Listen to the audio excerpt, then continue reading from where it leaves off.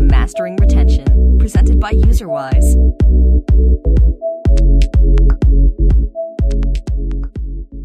Hi, everyone. Welcome to today's episode of the Mastering Retention podcast. I'm here with Wouter from GamePoint. I love all of our conversations that we get to have. And it's been too long since we've talked, but I feel like this is a special one because everyone else gets to absorb all of the stuff. I feel like every time we talk, I just try to absorb as much knowledge as I can because you just know so many things about so many things and making games. So this is just a super, super exciting and special podcast for me. So I appreciate you joining me. But before we, dive into everything, I always like to ask, what's your story? How did you get into games and end up where you are today? Well, thank you for having me, first of all. You gave me way too much credit. We've spoken a couple of times. We met up at several conferences and we always had a good time. And when you invite me for this, I would say, yes, let's do this. My story. So my story at GamePoint started 9 years ago already, almost 10. And before that, I worked at a different game company. And before that, I was a student jumping around all different kinds of jobs, and one specifically was in healthcare. So I have a social work background, and at some point I was I was in a call center calling people for charity, saying hey, would you like to support this charity? And I was doing such a bad job at it. Well, that's better than me. At one point, I was calling people to try to set up demos to sell them knives. So, at least you were doing it for a good cause, right? Yeah. And I was the final step. So they already said yes on the street, and I was the final check. Do you actually want this? So I don't feel bad about it. But wasn't the best job in the world, and I was certainly not the best person to do it. So at one point, my team lead put me aside and said, hey, listen, you're not doing very well. However, I know of a local little game company. I know you like gaming.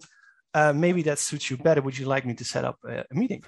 I was I didn't have the best time here either, but thank you for looking out. And so I took that call, and I spent 5 years at that game company, 7 years. Starting as support agent, became community manager, and then didn't pan out after such a long time. And then at some point it was okay, I'm at home, I need a job. And then GamePoint came along, and I went there, had a really nice talk, and I think a couple of hours later it was hey, would you like to work here? And I said yes. So this is 9 years ago. I started out as community manager for the Dutch community. So we are based in the Netherlands. We do GamePoint Bingo, and we do all types of different games. But yeah, I started out as community manager. And from there, slowly but surely, more and more data came in. More and more data was processed. And at some point, we're somebody really needs to take a look at this. And I was asked, would you like to go into the live ops side of things with your background in community and the understanding of the company and how the business works, how the industry works? Would you like to set it up? And that's what I've been doing the last 3 years. That's awesome. And in regards to GamePoint, it's amazing how much opportunities you can get there, and the longevity of it all. I mean, I've been there for 9 years, but there's people there who've been there for 20 years, and especially for in gaming, that's a ridiculously long time. And it also makes sure that there is longevity there. So you are basically assured of a paycheck, which is always very nice to have. It was one of the reasons why I said, okay, let's join this. So yeah, that's 9 years in a really, really, really small nutshell. And there's countless things I've done there. So tell me a little bit more about GamePoint, because I feel like some people may not know of them and how long you guys have been around and what you guys actually do. Yeah, so it started in 98. Wow. That's probably older than some of your listeners or viewers. So yeah, it started in 98, and around 2005, we got Bingo, and that was our breakout hit. All on web. Mobile didn't even exist yet. Facebook didn't even exist yet. So everything had to be built from scratch. And we found an audience, and that audience is basically still the same. That's an audience that is predominantly female, 40 years and older. They finished raising their children. They're loving their retirement, but they also still really want that social factor. They want to talk to the neighbors. They want to talk to everyone in the world. Where we don't pick up our phone anymore, they're on the phone like 5 hours a day. Highly socially engaged, and that's why we build in a chat, and that's one of the key features that we have. So it's multiplayer, real-time multiplayer bingo with a real-time chat next to it, and it's basically, if you take away all the fancy stuff, it's a bingo hall with chat. And well, those things works forever. So our game works forever. And that chat is one of the most important things that we have, because people who play together stay together. Yeah. And how I always tell people is like, if you're alone on a Sunday morning and you're sitting on a terrace having a cup of coffee or a cup of tea, and you're reading on your iPad, you're reading the latest news, you will probably go home after one cup of tea or one cup of coffee. However, as soon as friends join that table, you will get a second cup of tea, maybe a third cup of tea, and you stay there for lunch. In the meanwhile, it basically means that more rounds have been bought and more games have been played, if you translate it. So that's what we seen from the very beginning. Like, if you let people connect to each other, if you let people talk to each other in chat, and you make sure that there are healthy bonds, then very nice things happen. I've had the absolute luxury of being present at a player wedding. I was invited together with not a coworker. They were like, GamePoint has brought us together. That's number one. And number two, you've been such a part of our lives that we want you at our wedding. And we are like, yeah, who are we to say no? Awesome. That's super special. I always like to say that this doesn't happen at the bank. Yeah. I don't know many people that call up the people at the bank saying, hey, I have a wedding. Do you want to come? Again, it's very special. I had a reception once at a wedding, but this was actual wedding, being there, present, exchanging rings, everything. Wow. And that is just one example of how powerful connection you can give people by giving them a platform, a game to play. And that's one of the key lessons I learned very early on. So I want to dig into this just a little bit to wrap my head around some stuff. So you said your players were basically the same. Like, do you have any players that have like continuously played the game since like 2005? Yes. Wow. Yes, I have people that have been longer in game than I'm at the company. That's amazing. Which is always fun to tell them. Do you, and it's not like you have a short longevity, right? Most people, 9 years at a gaming company today, I feel like people are jumping around all over the time. And I don't know if it's necessarily related to them or, people poaching or whatnot. But that's crazy. So of these people, you mentioned the social element, which is primarily chat. Do you find that, you kind of see friendships like created where they almost plan of like, hey, we're going to log in together at like 7 p.m. or I'm going to wait for you to join so that we can kind of chat while we kind of play bingo together? Yes, definitely. Absolutely. There are so many regulars that are there for, 4 or 5 hours a day. Kind of depends on the time slot, of course. What you also see is that people tend to group together. So we have rooms, and in a room you have 100 players maximum. Why? Because otherwise, if you have a bingo hall that is like 5,000 to 1,000 people, the chat gets incomprehensible. Look at the random Twitch chat and you will know what I mean. You still want to win. And with 100 people buying cards, there's a bigger win chance than with 500 or 1,000 people. So we split them up into little rooms. And what did we see over time? People have their favorite room with all of their friends there. It's basically walking into your favorite bar, where you know everyone, where everybody knows your name. And so it also means that there is a little bit of in-crowd, which is pretty good because, everywhere you have a tight group of people, they have in-jokes, and they tend to have a social connection to each other. And then, I don't know, after half a year, they decided, you know what, I'm in Amsterdam. I'm going to visit one of my friends that I met on GamePoint, and I'm going to visit them in Amsterdam. And then we have a great time. And then the next time it's with 5 people or with 10 people. So the rooms are a very nice thing to have, and very, very, you can tell sometimes in which room some people are. And what I like best about this is that if we ever decide to remove a room or change the name, that group of people will riot. And it sounds funny, and kind of is. But it also tells you that they are so fond of the place that they found online that if you threaten to change that, they will not leave your game. They will tell you, we will leave. So they're so attached to your game that they will give you active feedback saying, hey, don't do this, please. We like it here. Keep it as is. Yeah. And if something has a room name, fine, we can keep it the same. But yeah, sometimes there's also changes to be made that not everybody is fond of the first time that they hear about it. So maybe here's a question, because your game isn't just a Dutch game, right? You have other countries with other languages. Yes. How is that something that's like self-regulated, where the Dutch players just go to the Dutch tables, or can any player go anywhere, or do you try to filter that out? Yes, we filter it out. So the main languages that we have, which is English, Dutch, French, German. Those are the biggest four. And then we have Italian, Spanish, and Brazilian. Brazilian is Portuguese. And those are the main languages that we have. And we have community managers for them, and we have dedicated support agents for them.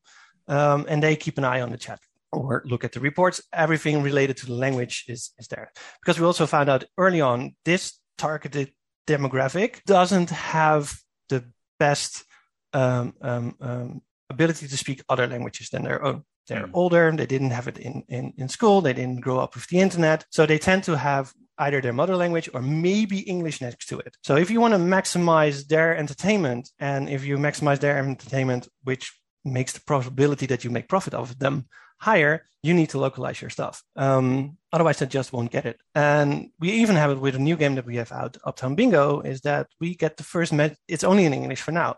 We already got the first messages saying like, I love this, but I would love to have it in French or in German or in Dutch, which we're now rolling out. So it's now fully localized. And that should increase every metric that we have. Yeah, no, that makes a lot of sense. So in regards to, does a German player play with a French player, et cetera, yes, we have international rooms where every language is allowed, but we also have specific rooms with specific languages that we at first glance offer to that language. So you can jump around everywhere you want, but we will first display you the rooms that we think is most suitable for you. Yeah. Did you guys, do you support like friends lists or like direct messaging to like a single person or whatnot? Yes, we have a friend list, and that's heavily used to the point where if we change something, and that function has been there for over 10 years. And if we change something in it, it's like, don't leave my friends alone. Again, if players give you that type of feedback, they're super engaged. So I love it when those things happen. And we have a DEM system. You can talk to people. And we also relatively, I think 2 years ago, we introduced a club system where players can join the same club and have a private club chat.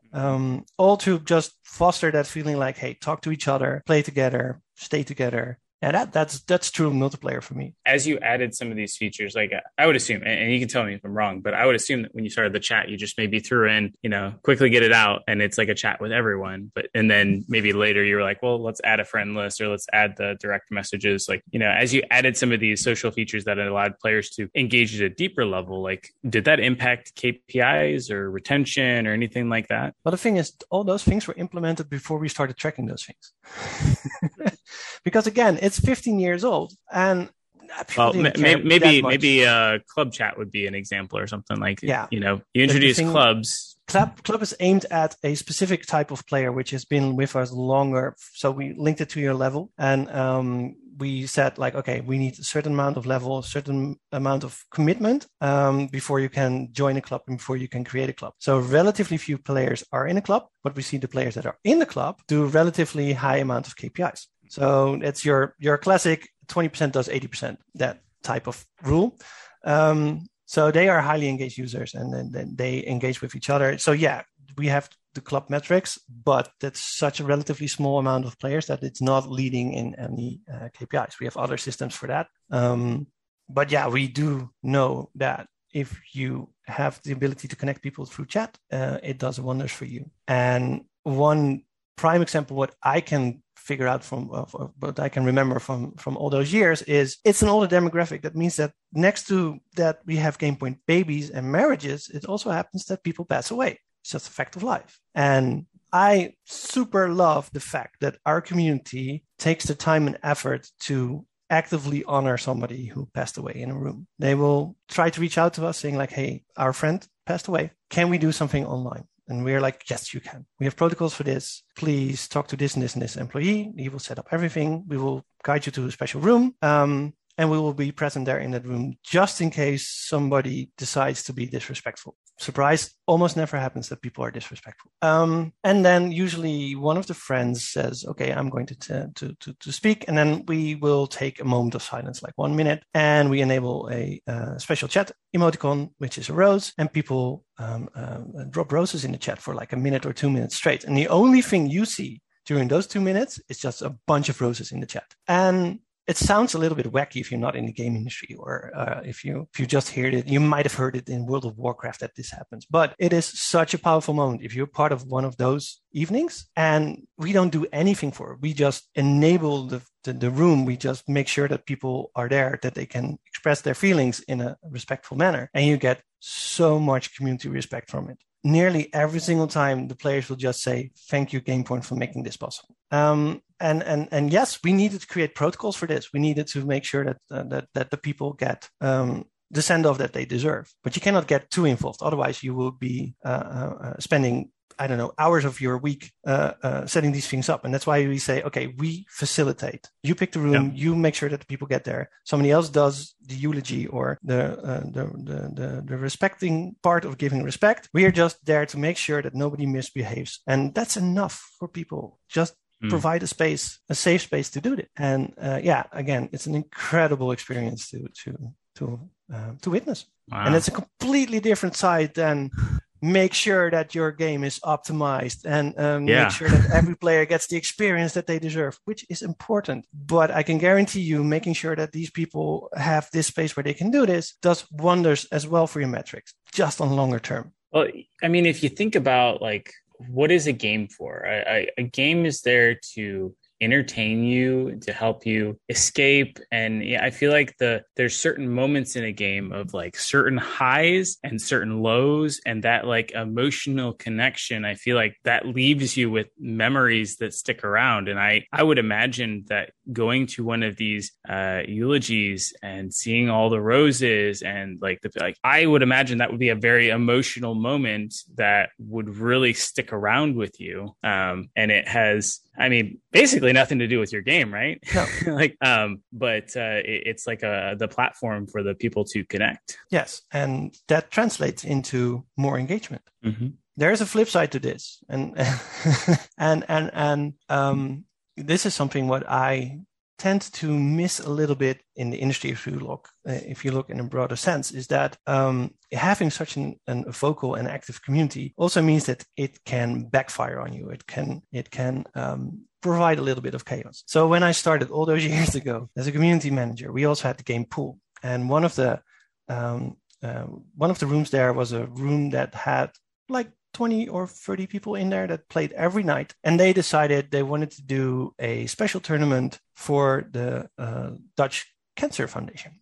So they approached me saying like, hey, listen, we would like to do a charity event for the Dutch Cancer Foundation. And we'd like to take over the room and play there for the entire weekend. And I was like, I love what you want to do, but you cannot take over the entire room. Other people need a place to play, and they need to have the option not to participate in this event. So we need to find a different way. And I decided this on my own. Stupidly, I decided this on my own, that this would be my response. Again, I was a junior. I didn't know anything I should have known. And 10 minutes later, on Facebook, on public, GamePoint does not support Child Cancer Foundation. That was their response, because I said no to a tournament in that specific way. So we needed to do damage control. So I was called in with a couple of other people like, what did you do? Why did you say no? This is horrible. But I didn't say that you couldn't do it. The result is this post saying that we do not support the Cancer Foundation, which is absolutely not true, but try to recover from this. So a plan was made that we would host our own event, mentioning them as in this is the idea of these players, and set up an own event and raise for the same charity, raise money, and let them have their own event in our game as well. So we acknowledge that was their idea, and we acknowledged that they wanted to do this when we made it a bigger event. And it was a lesson learned for me. Like, you cannot on your own decide some answers that you want to give as a community manager, because it can backfire pretty horribly.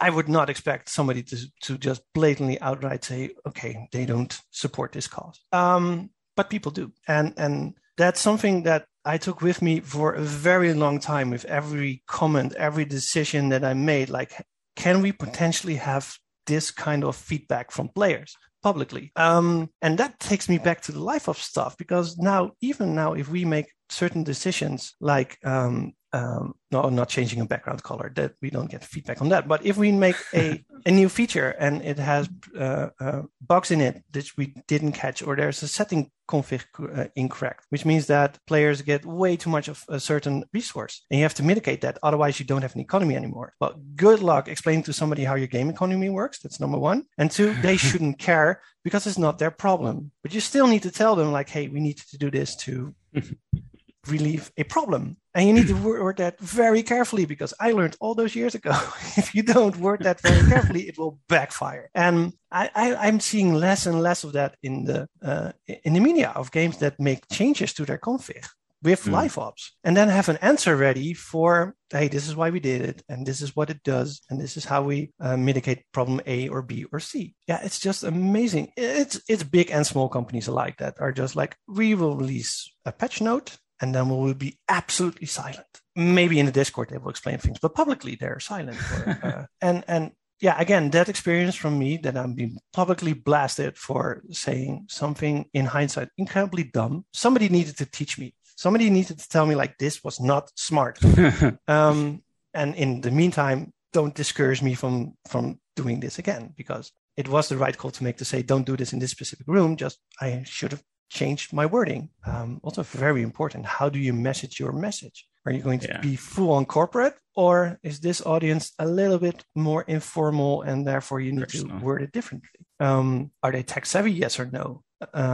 First 2 years at community and customer support, we still had Java. I spent 30 minutes on the phone installing Java in somebody's computer. I was better at that than the selling of charity, by the way. But yeah, you need to talk to somebody for half an hour, guide them through something very complex just by voice. You can't share your screen. You need to be very patient. Again, all those things teach you to become better in whatever career path you take in gaming. And yeah, also part is this telling nice stories.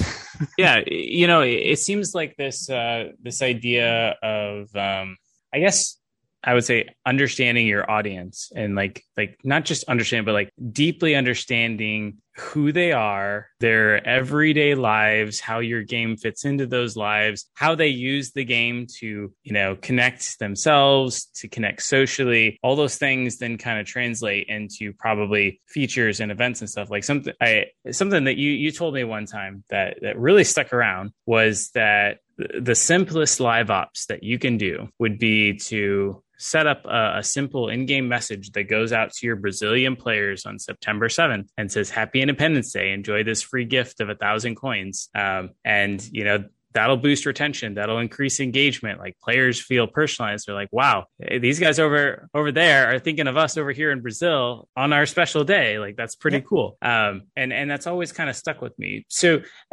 for, let's say, other studios that are maybe wanting to try to emulate this process, because I think you guys have been running games longer than many other game companies have been around. And for folks that are striving for, a lot of people are hoping their game is still live 3 years from now, let alone 5, 10, 15, right? What sort of processes do you guys go through, or how do you actually understand who these people are so that you can kind of gain that knowledge? So we have the absolute luxury of having the same type of player for all those years. So you have a lot of moments to study them. You also have a lot of moments to make a wrong decision and learn from that. But one of the key things is just communicate. I have spent so many hours in game just talking to random players, understanding their pain points, understanding the upside, the downsides, everything. Handling disputes between players. Some of them will favor you, others will not. How to react to that? You need to have a thick skin. But lately, what we have more data, so we can see like, hey, this event that we are running generates per hour more cards bought in bingo. Therefore, the event works. Or the other way around, we do an event and it doesn't change anything in the metrics. Happens. But two things. So you want to set up as much surveys as possible, but you want to keep them very short and very to the point, and make sure that you don't steer them into the right answer. It's very hard to do if you think about it correctly. You would be amazed how often you steer somebody in a certain direction. Do you have like an example of like what you might survey for and then what that survey might look like to get that answer? Yes, we have a thing that's called The Road. We enabled that 3 years ago. And iteration 1 was simple, play bingo. You get candy points progress you on the road. You hit a certain milestone, you get some coins back. Very simple progression mechanic, but it worked. But we felt like we could do better. So we first surveyed like, did you actually like this? Overwhelmingly, yes. There's something to do. We get something in return. It looks nice. Good job. So that's nice to start with. And then we're like, yeah, but if everybody gets the exact same experience, whether if you're with us for 10 minutes or per day or 4 hours a day, you can't marry those two numbers. You cannot say to somebody who's there for 10 minutes, I want you to play 100 rounds. And somebody who's there for 4 hours, you can tell them play 3 rounds. So you need to segment those players into what their favorite stake is and how they would like to play, and then offer them some customized road, basically, within cohorts. And basically, ever since we done that, people are like, hey, this is nice because I get reward that matches my player behavior.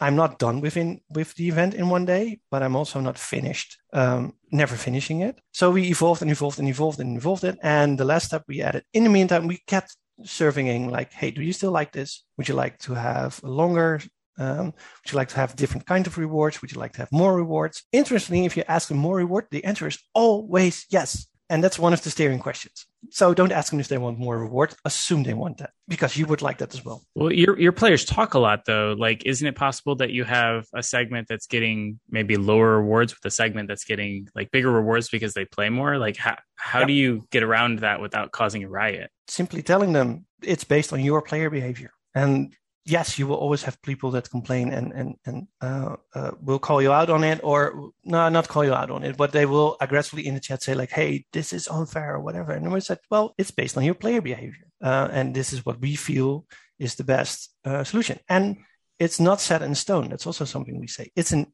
literally evolving thing. Each time we run the event, we learn new things and we implement new things. And that helps a lot with calming them down. And I think it also helps that I have that history with them. I'm like, hey, I'm here for you. I'm running this and we're doing our best. And yeah, sometimes we slip up, but we'll make it up. And next time it will be better. So what we introduced in September is the evolving road. So what we saw was that we laid out a certain amount of milestones for you when you were done. And if you were done, it wouldn't start over. This meant two problems. One, people who go through it very quickly don't have content anymore. Yep. And the other group is the people that don't engage that much and never finish it. Yeah. So that's two unhappy groups. What we made now is that we start over a couple of times. So the more you play, the more it starts over and you get a little bit better reward. It also gets a little bit more difficult, but it's scaled ratio. So you can keep on playing. And we solved two things with this. Number one is the people that went through it too fast slowed down, but still have content. And the players that didn't get to the end now at least has one or two roads in between. So they still feel that at least they completed a chapter or a stage or at least a part of the thing. Again, we run a survey and it's like, yes, thank you. You solved two key issues. And yeah, for 2022, we're going to evolve it even more. I'm not done playing around with that thing. It's players like it. We like it. if done correctly, it will generate content for weeks, which also helps with our pipeline, because that means that those weeks we don't have to provide anything for them. You kind of talked about data a little bit of like, okay, we run this event, and if they bought more cards, it was probably a success. Yes. Have you ever encountered an event or something that you pushed forward where you saw that there were a ton of more cards bought, but for whatever reason, the players were pissed off and they didn't like that at all? And so from a metric perspective, it looked like it performed, but it was actually like causing angst amongst players. Kind of, yes. So what we have from time to time is an event that is specifically for the most engaged players. But again, 2080 rule, it's a very small group that engages with that, but it's visible to most. So what you will get is saying, yeah, I'm not going to play in that room. I don't even have that many coins to spend on your cards. What are you doing? Why do we have this event? And then you need to tell them, look, not every event is for everyone at the same time. This one is a little bit more for the people that are more active, but rest assured, next week we will have an event that's more catered to you, and then you will have your enjoyment. If you tell them just straight up, like, this is how it works, most people accept it. It's very interesting. And yes, they talk to each other a lot. I was also curious, there's games like, let's say like Clash of Clans, which is based around the whole concept of clans and working together and stuff. I feel like Clash of Clans, they try to get you into a clan relatively soon, but you guys have opted to like save the clubs towards like the in-game type content. Have you ever thought about trying to like open up this, team mentality group towards more of like your other players? Yeah. So the thing is, it works for a certain type of play, but not everybody is in there to play with a group. And if you force it on people, then you will have a lot of empty clubs or a lot of inactive clubs. So I rather have a few clubs that are productive. Yeah. And we can cater to those than the other way around. That actually makes sense. So, you talk to these players a lot, and you're trying to come up with new, interesting events and things. I always think of live ops as like, how do I do more of the same, but also make it different so that you get, some different feelings and stuff in there. How do you guys come up with new ideas for features or new ideas for live ops events? Like, is it player based? Do you just like sit around on a whiteboard? And how, if anyways, like, do you incorporate like who of what those players are and what they like? So usually it starts internally. Somebody has an idea, and we openly have a culture like everybody can attribute to an idea. It doesn't matter in which department you are, but it needs to be a little bit more than a note saying we need clubs. You need to write out your idea. You need to pitch a little bit of your idea, and then it moves forward down the pipeline. Like, okay, this is feasible. This is doable. You need to do your homework. You need to do your research, because otherwise we would be starting on 25 different projects and none of them would ever get finished. How good the idea might be. Sometimes you get inspired by other games. That was my next question. You got me there. Yeah, but usually not directly copying the mechanic though. It's more like the flow, or more like the flow than copying direct mechanic. Because I talked about this during one of the panels at Pocket Gamer. Not every hype is suitable for your game. And the example I gave there is like, if you have a match-3 puzzle game with a little bit of adventure in it, and you build in a battle royale, your players are not going to like that, because it's not the type of game. So not every single trend is going to be suitable for your game. So it's a little bit of common sense. It's a little bit of we know what's best for you, because oftentimes a player does not know what they want. And it sounds a little bit harsh, but it is true. And then the last factor is, even though I just said that, do talk to your players. We often have small groups of players which we interview and ask like, hey, what is your biggest concern? What is your biggest pain point? How can we make sure that we alleviate those pain points? Or we're looking into a charity run. Which charity would you pick?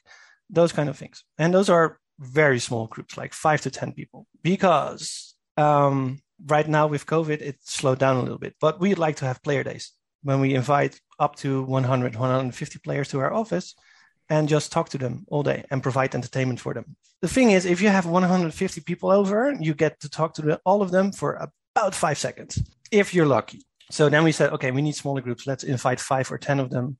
Let's sit down, nice little lunch, and ask them questions. And those 10 users are your average player on your platform. And that has worked very, very, very well. I know of some, and I think this is more on like competitive type games, but what I've heard folks doing is they look at the either top 10 or top 20 like guilds that are out there, and they'll invite the guild master of each of them into like a special unique like Discord channel or something like that. And then these top players basically get to interact directly, and then they report back to their guilds, and it kind of gets dispersed. But now they suddenly have, through these guild members, essentially access to their top 500 or top 1,000 players in the game. Yep, that's a super solid strategy. That works. That's the same thing we do. We don't invite the clan leaders, but we have our special superfan groups, which we just, on Facebook, close group, put all of the players in there. And that's way more informal than we can do on our regular outings, media outings. We have like 2 or 3 community managers in there per language, and we ask them for feedback. And yes, there are clan leaders in there, so they will report back to their players. But it's a very quick, direct line. It happens from time to time that they report a bug before we even catch it. And again, this is them appreciating us, saying, "Okay, there's a bug here. Please fix it." Because again, they are engaged. If they're not engaged, they will just leave.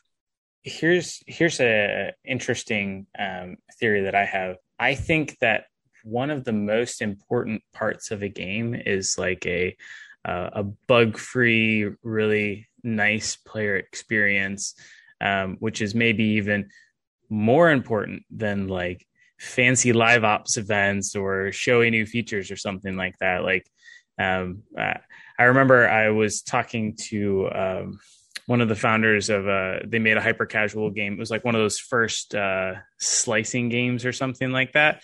And he was like, the most impactful change that we made out of anything we ever did was we made it so that you didn't have to move your finger when you were slicing. You used to have to like tap up and down, but now I can just kind of like drag it endlessly, and it was just like an easier. And he was like, yeah, that was like a 5% increase in day one retention, and they're already at like 55%. Nice. And it was pretty staggering. And I was just playing a game last night that obviously had no UX designers or maybe QA tester, I don't know, and you hit the wrong button and your turn's over and your guy's standing on ice and you can't get back, and then the turn ends and it melts and you lose all your troops. And I was very furious when that happened to me.